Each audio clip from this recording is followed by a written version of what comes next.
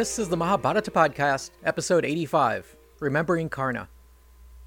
Last time, in a single episode, we covered the entire Stree Parva. King Dhritarashtra rounded up a whole mob of grieving women and led them down to the scene of their bereavement. At the battlefield, they attempted to reassemble their dismembered loved ones, and then a huge cremation ceremony was conducted. Only at the very end, when the first memorial was conducted by the banks of the Ganga, did Kunti confess to her sons that they had lost their eldest brother, Karna, in the war. It's funny that just minutes earlier, Yudhishthira was bragging to his uncle how he'd learned clairvoyance from the sage Lomasha, but then he was completely blindsided by his mother's confession. So I guess Krishna could really keep a secret, because none of the Pandavas had any clue that one of their worst enemies was also their older brother. The book came to an end with the touching scene of the Pandavas joining with Karna's wives to honor their dead. The next book, called the Shanti Parva, or the Book of Peace, opens by the same riverbank.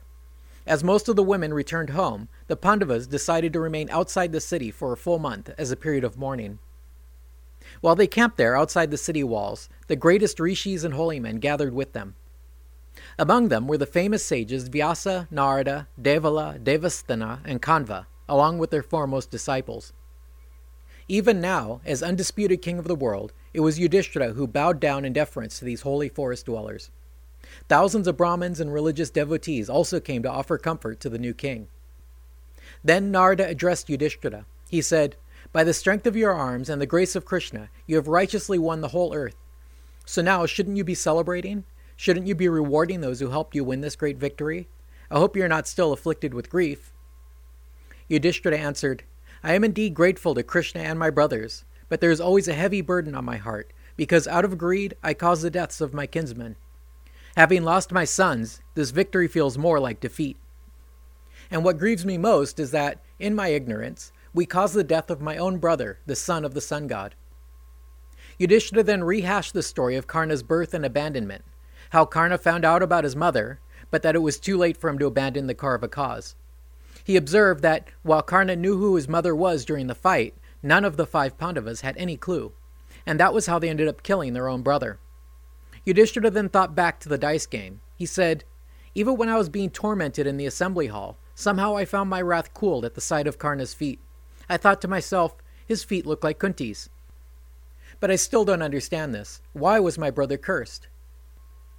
Narada replied, "The reason this tragedy is so confusing to you is that you lack the proper perspective.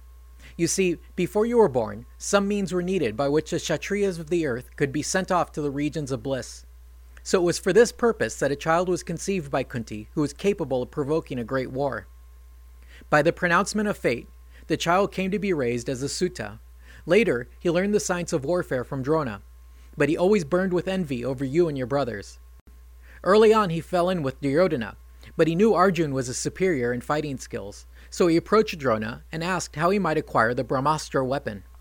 But Drona told him, only Brahmins or penitent Kshatriyas may learn this weapon, no one else. Karna then thanked his guru and left in search of Rama Jamadagnya, who at that time lived in the Mahendra mountains. When he found Rama, he presented himself as a Brahmin of Bhargava descent. Rama was also Bhargava, so he received him warmly and took him in as his student. Karna did well at Rama's ashram, hanging out with Gandharvas, Yakshas, and gods. Narada said that it was at this time that Karna was out alone one day and accidentally killed a cow belonging to a devoted Brahmin. He doesn't say how Karna actually did it. Since he was pretending to be a Brahmin, I don't think he could have been hunting, but whatever he was up to, he ended up killing this cow. The Brahmin who owned the cow, who performed Vedic sacrifices daily, got really mad at Karna. Karna meanwhile apologized profusely, but the Brahmin was having none of it. Karna offered him cattle, gold, and gems, but the Brahmin cursed him, saying, "You shall bear the fruits of this crime. When you are fighting your greatest rival, the earth shall swallow up your chariot wheel, and while you are stuck, your rival will cut off your head." The Brahmin then sent Karna packing. Despite this curse, things still went well back at the ashram. Rama grew very affectionate toward his student, and happily taught him the mantras and usages of the Brahmastra weapon. Sometime later, the pair of them were off on a hike when Rama grew tired from recent fasting and wanted to rest. Karna was happy to lend his lap as a pillow for his guru to rest on. While Rama napped contentedly on Karna's lap, a malignant worm crept up and embedded itself in Karna's leg. Despite the horrendous pain, Karna would not disturb his guru with the slightest motion, so he just held still and let the worm feed on his leg. Eventually, the worm bored all the way through his thigh, and a pool of blood formed around his legs. Some of this blood got on Rama, and he woke up. Seeing the blood on his arm, Rama sat up and said, "Damn it, now I'm impure." You see, Brahmins lose their spiritual potency when they become impure or dirty and must go through a ritual cleansing to get their mojo back. Rama looked at Karna and said, "What are you doing, bleeding all over me?" He then looked down and saw Karna's injured leg and the malicious creature that had done all the damage. It says this strange creature was shaped like a hog, had 8 feet, had numerous sharp teeth, and was covered in prickly bristles. Rama's glance proved fatal for the disgusting beast, and it literally melted under his gaze. Then, in the sky appeared a Rakshasa. His hands folded, he addressed Rama, saying, "O best of ascetics, you saved me from hell." The Rakshasa then explained that he had once, way back in the Krita Yuga Golden Age, been a good friend of Rama's ancestor, Bhrigu. He was called Dansa, but he had raped Bhrigu's wife, and in return, Bhrigu cursed him. Turning him into a worm, Bhrigu said, "You shall endure a living hell, subsisting on the urine and phlegm of other creatures." Dansa asked him how long this curse would last, and Bhrigu predicted that his own descendant Rama would finally set him free. After giving this explanation, the Rakshasa went away, and Rama turned angrily on Karna. He said, "You idiot! No Brahmin can endure such agony. You have the forbearance of a Kshatriya. So tell me truly, don't be afraid." Trembling with fear and shame, Karna prostrated himself before his guru, hands joined, and said, "I am a Sutta, a race that sprang from the intermixture of Brahmins and Kshatriyas. People call me Karna, son of Radha, and I only did this because I needed weapons. So that's why I introduced myself as a Bhargava Brahmin." Angry, but smiling, Rama said, "Since, in your greed for weapons, you perpetrated this falsehood, you shall not remember the Brahma weapon when you need it the most. Now, get out of here. There is no place here for the dishonest." Narada concluded this tale, saying that Karna then returned to Duryodhana and told him, "Now I have mastered all weapons." Narada then went on to tell a couple of stories highlighting Karna's heroism. In the first story, Karna accompanied Duryodhana to a Swayamvara bride choice, where the princess of Kalinga was to choose her own husband. Duryodhana placed himself in the lineup, but when the girl passed, she barely afforded him a second glance. Unable to bear being rejected at anything, the Kaurava snatched the girl and ran off with her, while Karna held off the collective onslaught of the girl's relatives and all her suitors. Single-handedly, Karna vanquished the flower of India's nobility and sent them running for home, while his pal Duryodhana got away with the princess.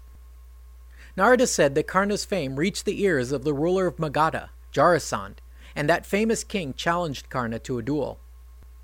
This must have been well before the Rajasuya sacrifice, because Jarasandh was dead by then. See episode 19. So Karna and Jarasandh met in single combat, fully armed. The pair were evenly matched, and soon they had spent all their arrows, destroyed each other's cars, and broken their blades. Finally, they were reduced to wrestling each other. I guess Karna knew Jarasandh's fatal secret, because he was about to split the king into 2 pieces when Jarasandh decided to make peace with him. In return for Karna's amity, Jarasandh gave over the territory called Champa. Thus it was that Karna won the kingdom of Anga as a gift from Duryodhana, and won the land of Champa by the strength of his arms. Narada concluded saying that Karna was indeed one of the best, but he was burdened with so many curses and other disadvantages that tragedy was inevitable. But most important of all is that Karna now rests in paradise, so there's no point in feeling sorry for him. Even though this is a rather short episode, I'm going to end it here for now, because Yudhishthira will not take Narada's advice to be happy for his fallen brother. On the contrary, it seems almost like our hero is looking for an excuse to give up everything and enter the forest. There will be much discussion on the subject of whether it is better to renounce the world or to live in the world, so we'll get to that next time. Thanks for listening.